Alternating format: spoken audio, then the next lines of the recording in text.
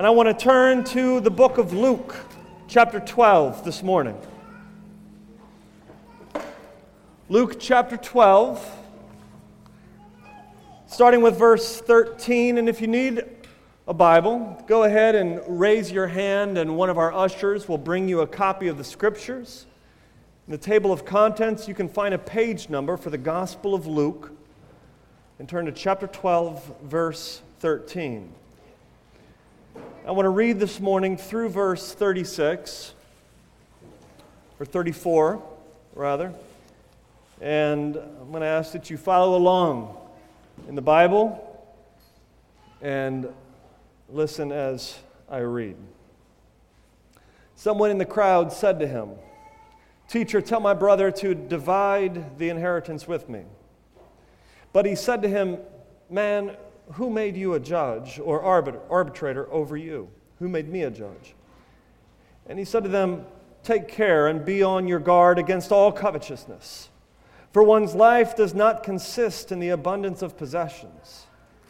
And he told them a parable, saying, "The land of a rich man produced plentifully. And he thought to himself, 'What shall I do? For I have nowhere to store my crops.' And he said, 'I will do this.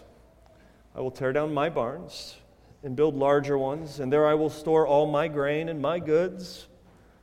And I will say to my soul, Soul, you have ample goods laid up for many years. Relax, eat, drink, be merry.' But God said to him, 'Fool, this night your soul is required of you. And the things you have prepared, whose will they be? So is the one who lays up treasure for himself and is not rich toward God.' And he said to his disciples, 'Therefore I tell you, do not be anxious about your life, what you will eat, nor about your body, what you will put on. For life is more than food, and the body more than clothing. Consider the ravens. They neither sow nor reap. They have neither storehouse nor barn, and yet God feeds them. Of how much more value are you than the birds? And which of you, by being anxious, can add a single hour to his lifespan? If then you are not able to do such a small thing as that, why are you anxious about the rest? Consider the lilies, how they grow. They neither toil nor spin. Yet I tell you, even Solomon in all his glory was not arrayed like one of these. But if God so clothes the grass, which is alive in the field today, and tomorrow is thrown into the oven, how much more will he clothe you, O you of little faith? And do not seek what you are to eat and what you are to drink, nor be worried. For all the nations of the world seek after these things, and your Father knows that you need them. Instead, seek his kingdom, and these things will be added to you. Fear not, little flock, for it is your Father's good pleasure to give you the kingdom. Sell your possessions and give to the needy. Provide yourselves with money bags that do not grow old, a treasure in heaven that does not fail, where no thief approaches and no moth destroys. For where your treasure is, there will your heart be also.'" This is our 27th sermon in the Gospel of Luke. If you're new with us today, we're doing a series right through the Gospel of Luke, one passage after the next. And today we come to this passage on greed and on worry. And I want to title my sermon, "Enough." Enough. Because I think enough is what we're after. And I think enough is what this passage is after. So let's go to God in prayer. And if you will help me preach this morning through your facts, yeses, and amens, I would appreciate that. Can't do this alone, but more than you, I need the Holy Spirit. So let's pray and let's ask God for his help. Father, we do come to you and we ask that you would help us as we hear your word today, as we respond to your word. Help me as I preach it, God, that I would share boldly and clearly the comfort and the conviction that we have in this passage. It's in Jesus' name we pray. Amen. Many years ago, a man named Booth Tucker was preaching at the Salvation Army Citadel in Chicago. He was preaching a sermon on the sufficiency of Christ, the fact that Jesus is enough. After a sermon, a man in the congregation came up to him and he said, "My wife has recently died. My children are crying, wondering where their mother is. If your wife died, you would not be preaching what you preached this morning."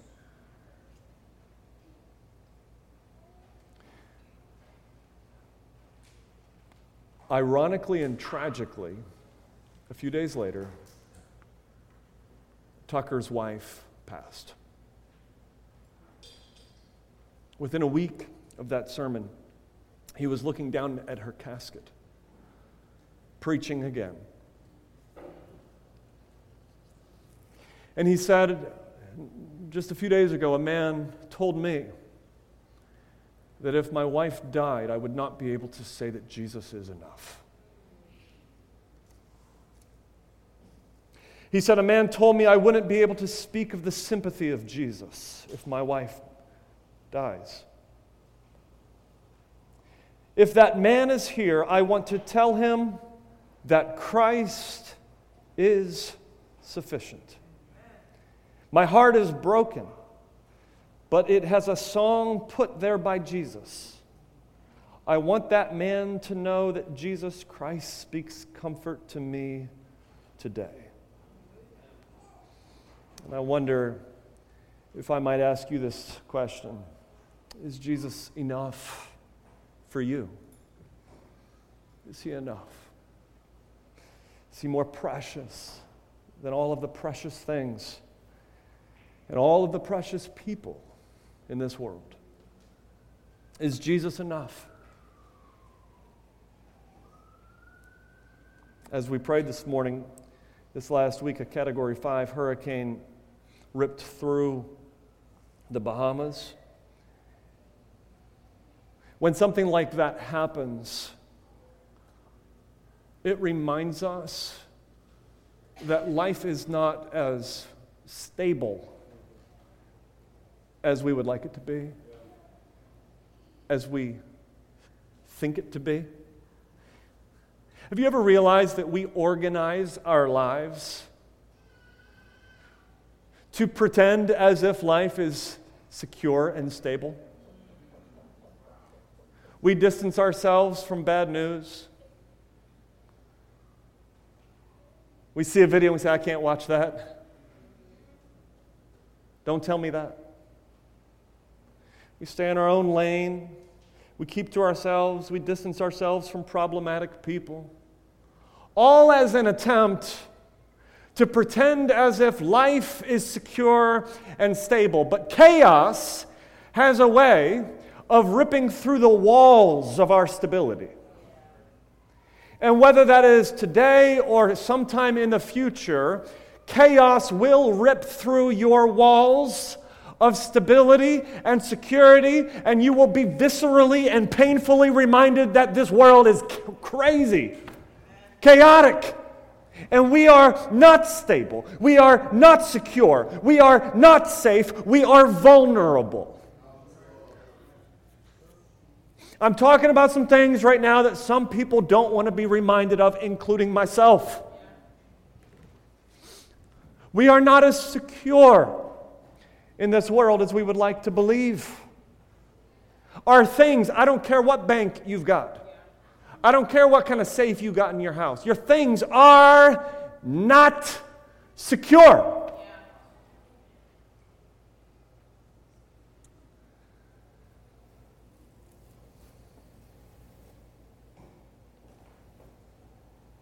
And because we realize in these moments that we are vulnerable,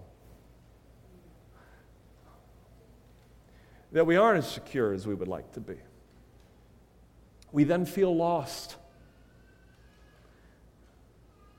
This is why, church, we worry. Let's be honest. This is why, church, we have anxiety. If things were secure and stable, we would not worry. But we do. We worry about whether or not we will have enough food, whether or not we will have enough money when we need it, whether or not our house is going to be okay or we're going to be able to pay for our apartment, whether or not our job is secure, whether or not our friends are secure, whether or not our kids are secure, and maybe more than anything, whether or not our kids' future is secure. And so we worry. And then what ironically happens in this sort of crazy way with worry is, as we worry, we get greedy. We get something and it's ours, it's mine, back off. We tend to hoard. Generosity is not a core value in our hearts. Because I need this and I can't get enough of this. This text today speaks to this issue. Verse 23, for life is more than food, and the body more than clothing. This text is divided, can be divided into three parts. First, we see that a man comes to Jesus with a family feud. There's an issue that he's having with his brother. His brother has an inheritance that he believes he has a right to, and he comes to Jesus, and if you look at the text, he asks Jesus. No, he doesn't actually ask, does he? He demands of Jesus, tell my brother to divide the inheritance with me, verse 13. Now, Jesus doesn't care about this one-sided demand. And by the way, this is a little side note. This has nothing to do with my sermon, but a worthy application point. I wonder how many times we come to Jesus not with a request, but with a demand. I'll just let that sit with you. Just a little ticking bomb. It'll go off later. Well, Jesus he's not having it. So in verse 14, Jesus says, man, who appointed me to be arbiter between you and your brother? Man, that is actually a good translation for that word there. It's actually, in context, that word man is a rebuke. He's saying, this is ridiculous. That you would come to me with this one-sided request, and instead of granting the man's request in verse 15, Jesus instead gives the man, and maybe not even just the man, but his disciples and those listening, he gives them a warning. In verse 15, he says, take care or watch out. Be on guard against all covetousness. Covetousness is a big word that we don't use, but it just means greed. All, right there, all. That word there means all kinds, every form of. Be aware, watch out for all kinds of greed, which means greed comes in different forms. Greed has different faces. We often think of greed as this, certain kind of individual who's got a lot of clothing and a lot of cool jewelry or something like that. But greed, the rich are prone to greed and the poor are prone to greed. The oppressor is prone to greed and the oppressed are prone to greed. No matter who you are, no matter what you have or what you don't have, greed comes in all forms. He says, take care, be on guard against all kinds of greed. Now, what Jesus does at this point is he turns to those who are listening and he teaches on two different topics side by side.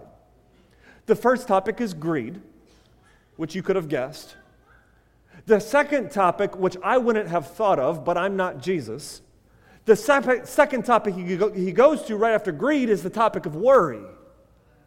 And I want to see the connection here between these two themes today. But first, let's deal with greed. Leon Morris said, greed says, I can't get enough. Whereas worry says, I can't have enough. Let's first deal with greed. Are you with me? Everybody still awake? Greed says, I can't get enough. Two old friends met up on the road. One friend said, hey, how are you doing? And the guy seemed depressed, almost on the verge of tears. What's the matter? What's going on? What's wrong? What has the world done to you? His friend says, well, about 4 weeks ago, my uncle died, and he left me $40,000. Okay. Sorry to hear your uncle died, but that's kind of cool. He said, well, the very next week, my cousin, who I've never met, he died. And he left me $80,000. Okay? So what's going on? Well, the week after that, my aunt, his mother, who I never met, she died. And she left me $250,000. His friend said, you sound blessed, brother. What's the problem? The man replied, well, this week, I've got nothing. I've got nothing. Here's what greed says. Greed says I can't get enough. $40,000. All I need is $40,000, right? If you had $40,000 right now, what could you do? How many of you would say, I would be happy right now if I just got 40 grand? I know what I would do. I would be set. Here's what greed does. Greed says it's not enough. We get 40,000, but it's not enough. I need more. I feel like I lack. I need 80 comes. 250,000 comes. What's next? I can't get enough. Here's the crazy thing. This is true. This is research. People always think they need $10,000 more a year in their salary. Always. They get it. They get that $10,000, if they get it. Guess what? They say, if I could just get $10,000 more a year, I would be happy. They get it. Eventually their salary is doubled. And you know what they say? If I could just get $10,000 more, I would have enough. Family, I'm telling you, whether you're making bank right now or whether you're broke, beware of all forms of greed, because greed says, I can't get enough. Jesus tells a parable. This is how he teaches. The setting is a man who is a farmer, and he has this abundant produce coming off of his fields. More seed, more grain, more fruit than he would ever have imagined. As a matter of fact, he has enough come in one harvest. It would feed a man and take care of a man for an entire life. This becomes a dilemma for our character. He says in verse 17, what shall I do? For I have nowhere to store my crops. Now, this would be a dilemma. Imagine just all of this stuff coming in. What are you going to... It's truly a dilemma. Well, he has a bright idea. Here's his resolution in verse 18. I've got an idea. I will do this. I will tear down my barns and build larger ones. I will store all my grain and my goods, and then I will say to my soul, soul, you've got ample goods laid up for many years. Relax, eat, drink, and be merry. I want you to notice 5 times we see in verse 17 and 18, 5 times we see the word my. Look at it. My crops, verse 17. Verse 18, my barns, my grain, my goods, my soul. Here's the first lesson of greed, and it is this: greed is self-centeredness. Greed cannot see beyond the word my. Well, there's one other word that it sees. It's the word mine. It's self-centeredness. Here's the logic of greed. Since this product is a result of my work, then this product is mine. I worked for it. It's mine. But we have to, as Christians, step back and we have to ask ourselves, who gave you the idea to get up and get a job? Who gave you the body that functions in such a way that you can work the job that you work? Who gave you that mind that was able to get the education, that was able to get the degrees that other people didn't get? Who gave you the parents that taught you a work ethic? Who gave you the breath every morning to wake up and go about your job? Who gave you the health that not everybody else has, that allows you to do what you do to bring in an income? As we do the logic, from a biblical perspective, what we discover is this: the answer is God. God gave us even the ability to work. If that is a gift, if all of that is a gift, ain't nothing yours. Thank you. Thank you, Kayla. I was searching for that.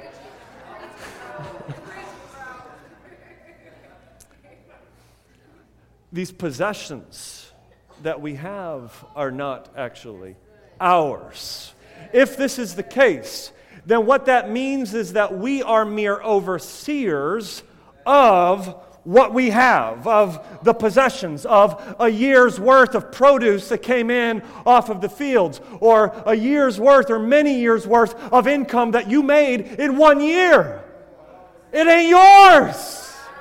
You're an overseer of something that God has entrusted to you.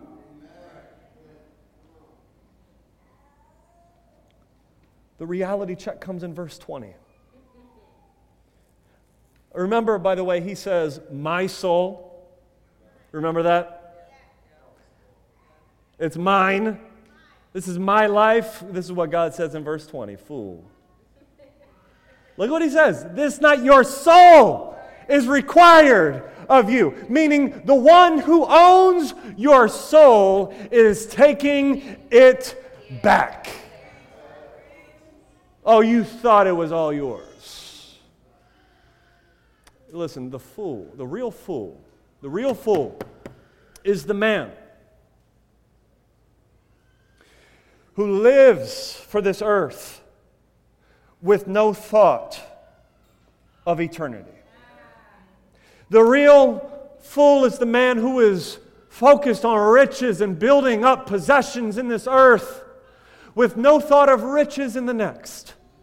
The real fool is the man who lives for now and doesn't realize that right now the God who owns your soul could take it from you and demand that you give an account for your life. The real fool is the one who believes that he has or she has a long life and structures their life for ease without any concern for those around them, and doesn't realize that that long life that you envision, that nice fancy retirement that you envision, might never come. Because God can call you home right now. And you're standing before the Almighty God. I I find it horrifying to go to a funeral of a young man that I knew in the community who lived his life as if he was going to be forever young.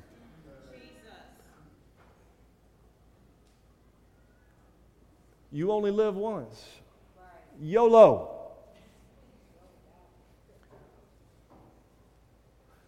And the interpretation for this young man would be, so therefore I live for this earth, as opposed to the biblical application of you only live once, I live for the next. I've been to too many funerals where young guys were living out in the streets, acting as if they will give an account to nobody. And now I'm at their funeral as a result of their lifestyle. And I'm looking at this young man in the casket, and I have this horrifying reality that this man's soul has been required of him, and he is now standing before the Almighty God giving an account for his life. This is real stuff here. This applies to the guys in the streets. This applies to the guys that work downtown in skyscrapers.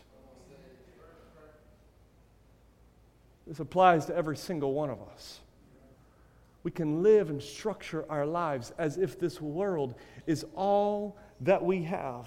Verse 21, so is the one, this is the fool, who lays up treasure for himself right now and is not rich to God. The second lesson of greed is this. Greed is idolatry.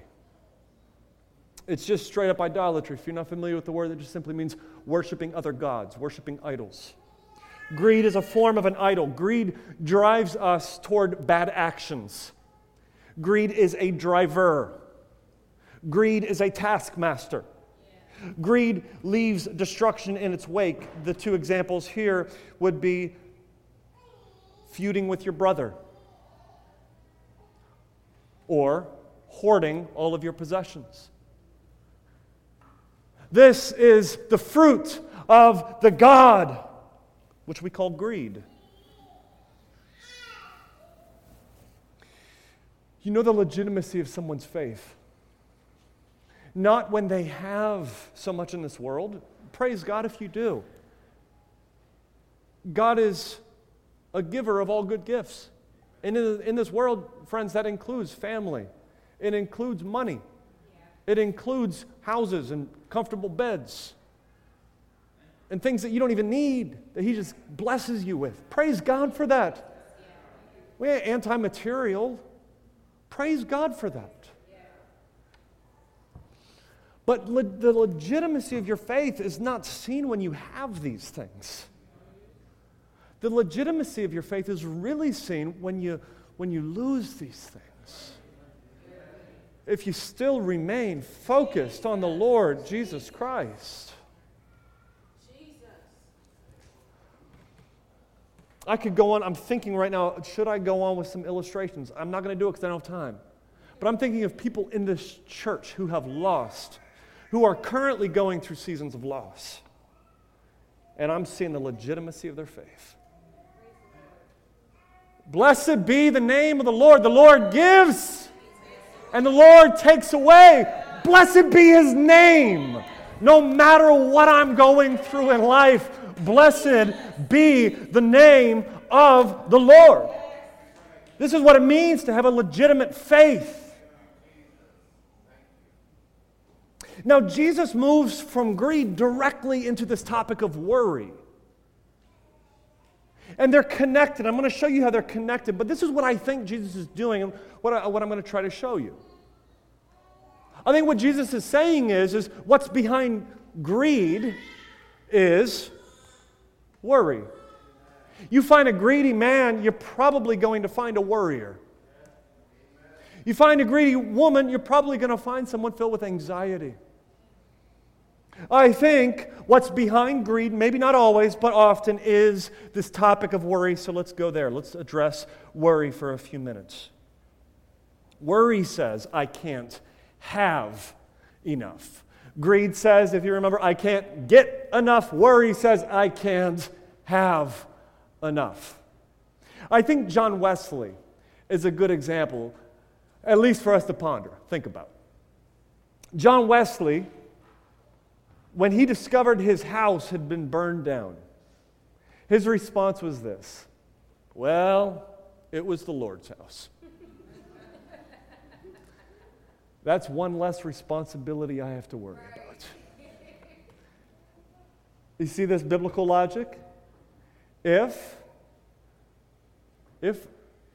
all things are God's, then even our possessions are God's.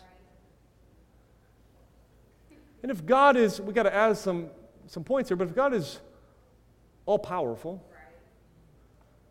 if He is all-knowing, and if He is a good God, He's working all things for our good and for His glory, well then, when we lose, or when we even feel that we might not have enough possessions, well, we can be eliminated of worry because they're God's anyway. And I can just trust Him with His possessions that He lets me steward. And the lesser He trusts me with, the lesser I have to be responsible for. Praise God, I'm broke. Praise the Lord. I'm not broke, by the way. You guys generously support myself and my family, and I thank you for that. Praise God for that. Just had to qualify that statement.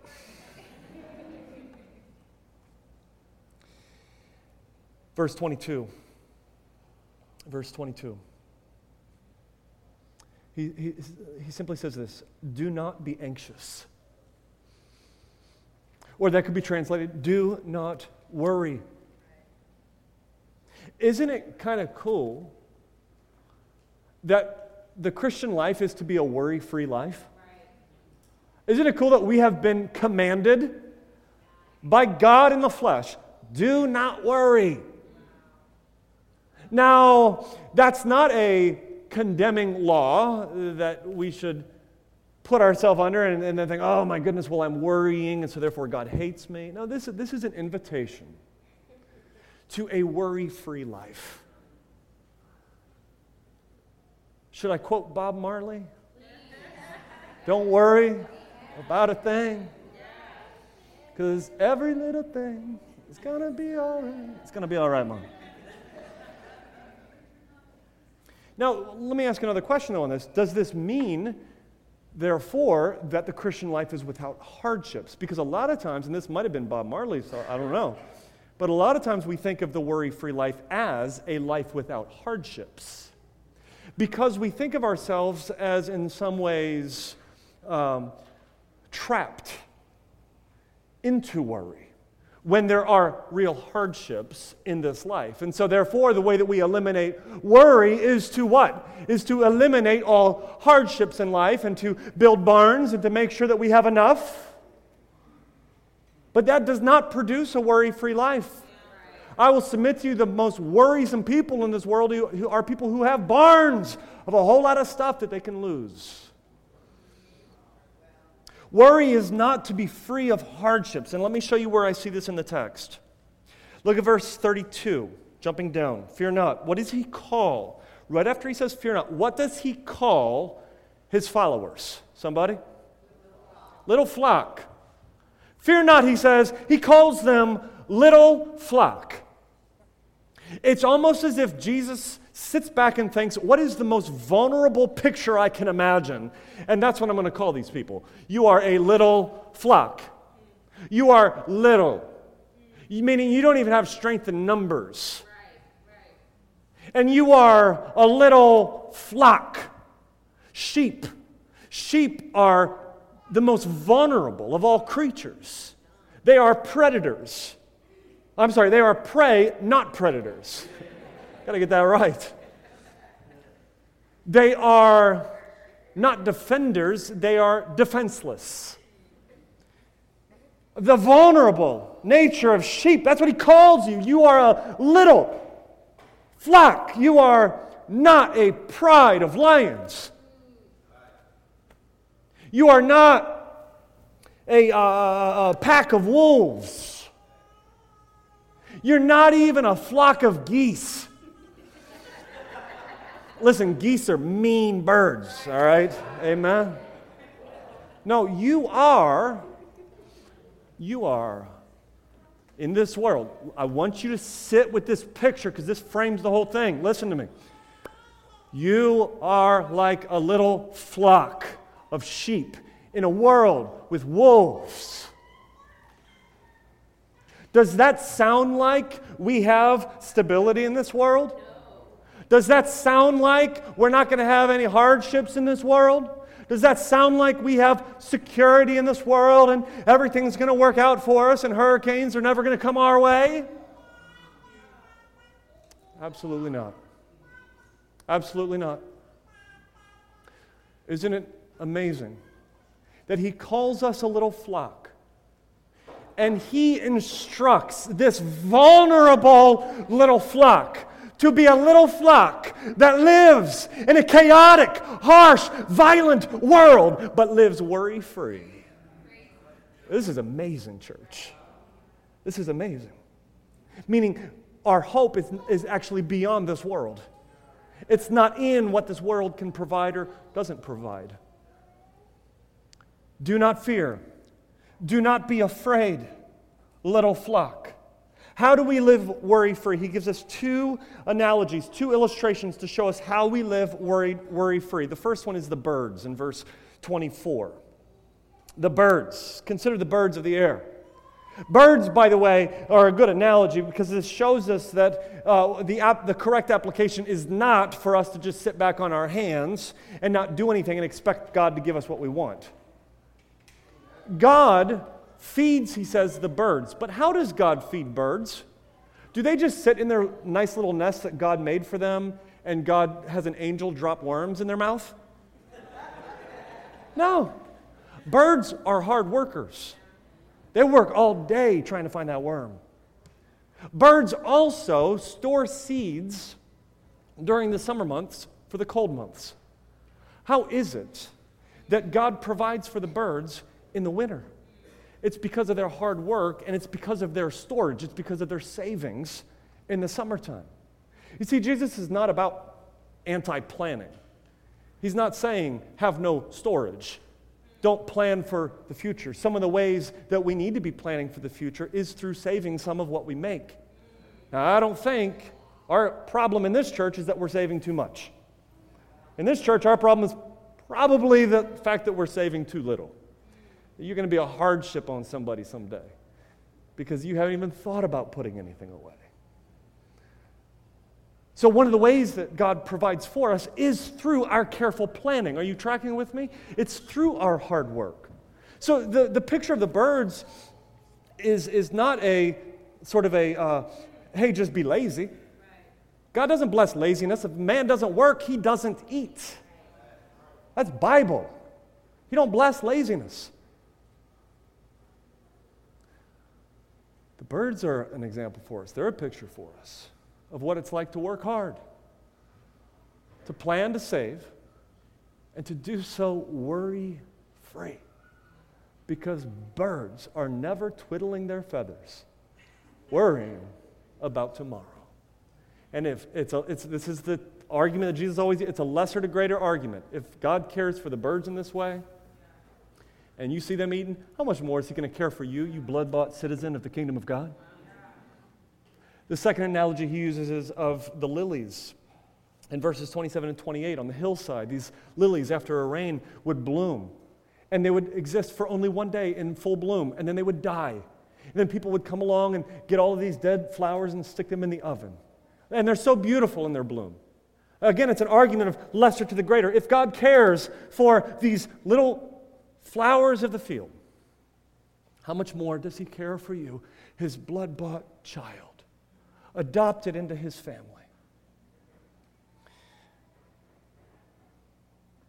Worry, I want you to remember this. Worry is worthless.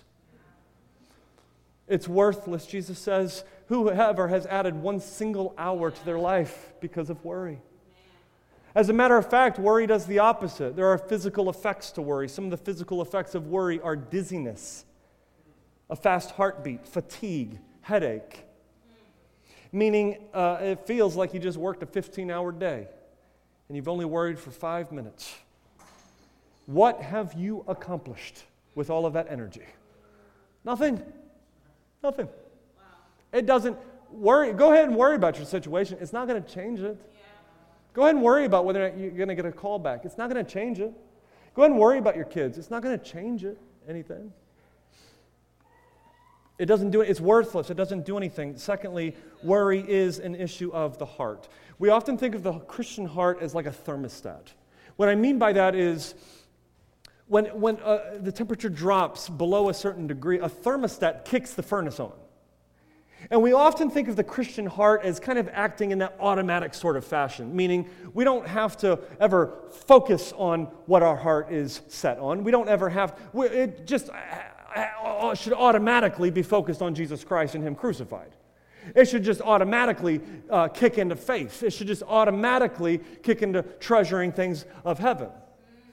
And when we think of our faith, when we think of our heart as just sort of happening automatically, we've misunderstood our part in sanctification. The Bible here tells us to set our hearts on something, meaning you're going to have to take your heart, and I don't mean your physical heart. I mean the seat of your emotions. I mean the essence of what you hope in, what you treasure. You've got to take these, whatever it is, whatever you want to call it, inside of you that hopes in something. You've got to take that, and you need to place that in a certain place. Because where your heart is, that's where your treasure is. Negatively, in verse 29, he says it this way: don't set your heart on the possessions of the world. That's what the pagans do. That's what the nations do. They chase after the things of the world. Positively, in verse 32 and 35, do seek after, do set your heart on the things of heaven. Because your heart is bound up in your treasure. The issue, church, is not whether or not you should read the book 10 Easy Ways to Live a Worry-Free Life. Our issue is not that we need somebody to come along and say, oh, everything's going to be okay. It's all going to work out. No, it won't. Our issue is this: do you treasure God above everything else? What do you treasure in this life? What is your heart set upon?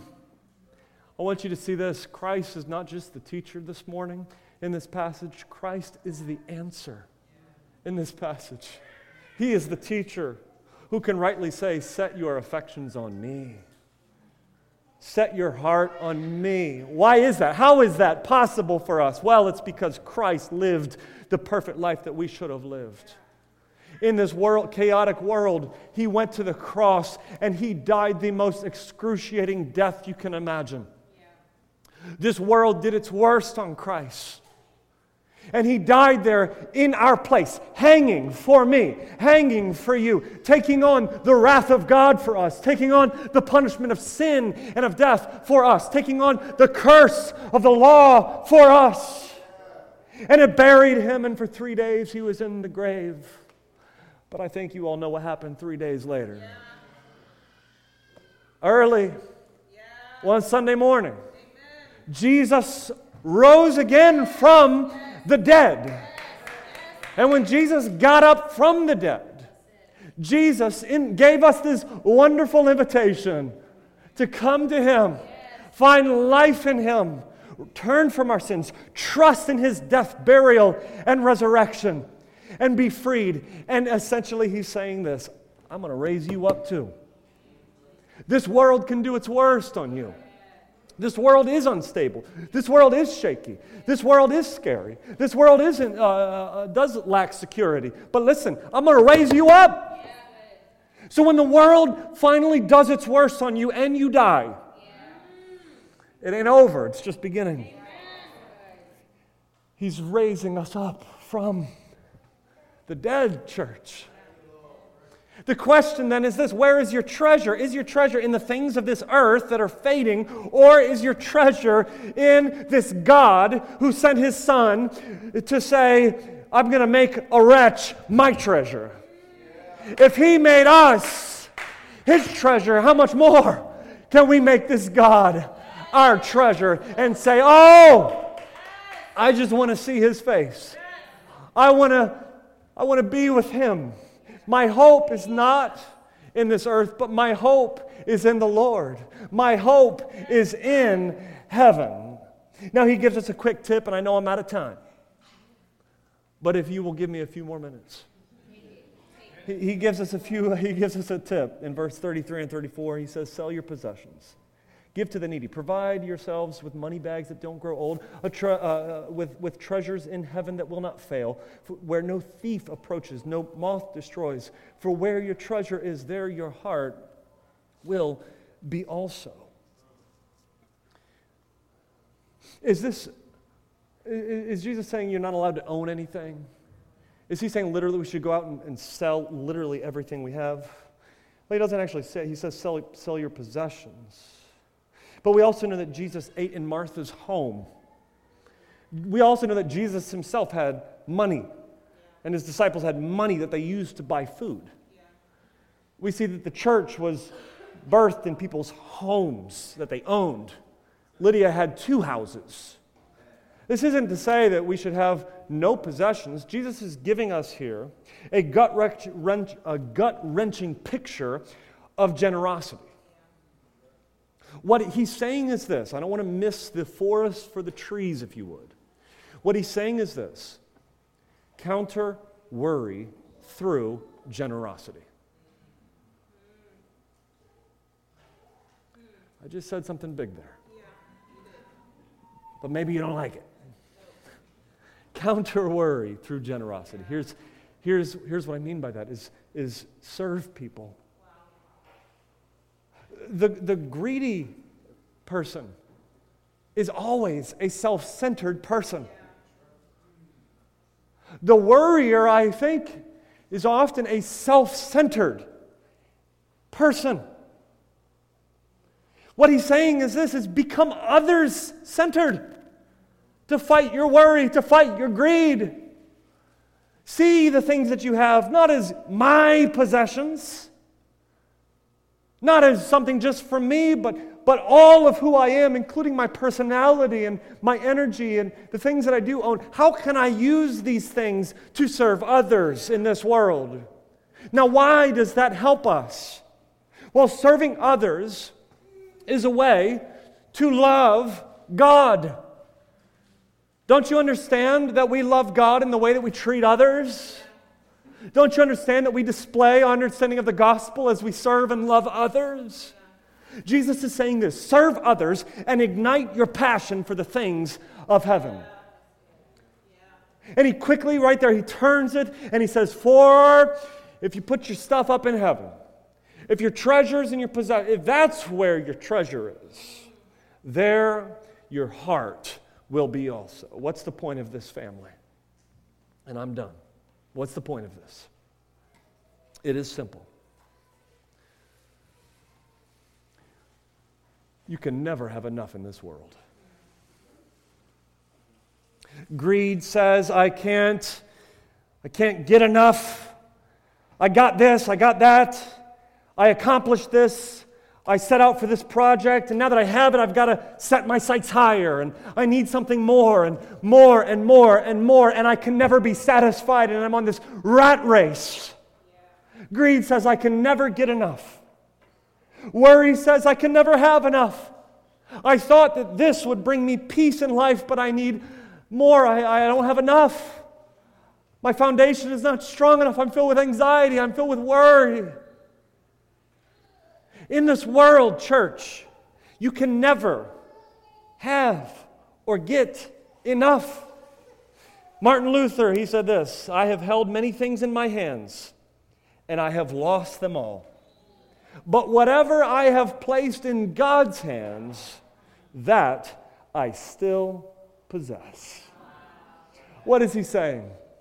He's saying, when I place my treasure in God, when I place, let's get specific, my heart, what I hope in, what I set my affections on, when I place that in God's hands, my heart is secure.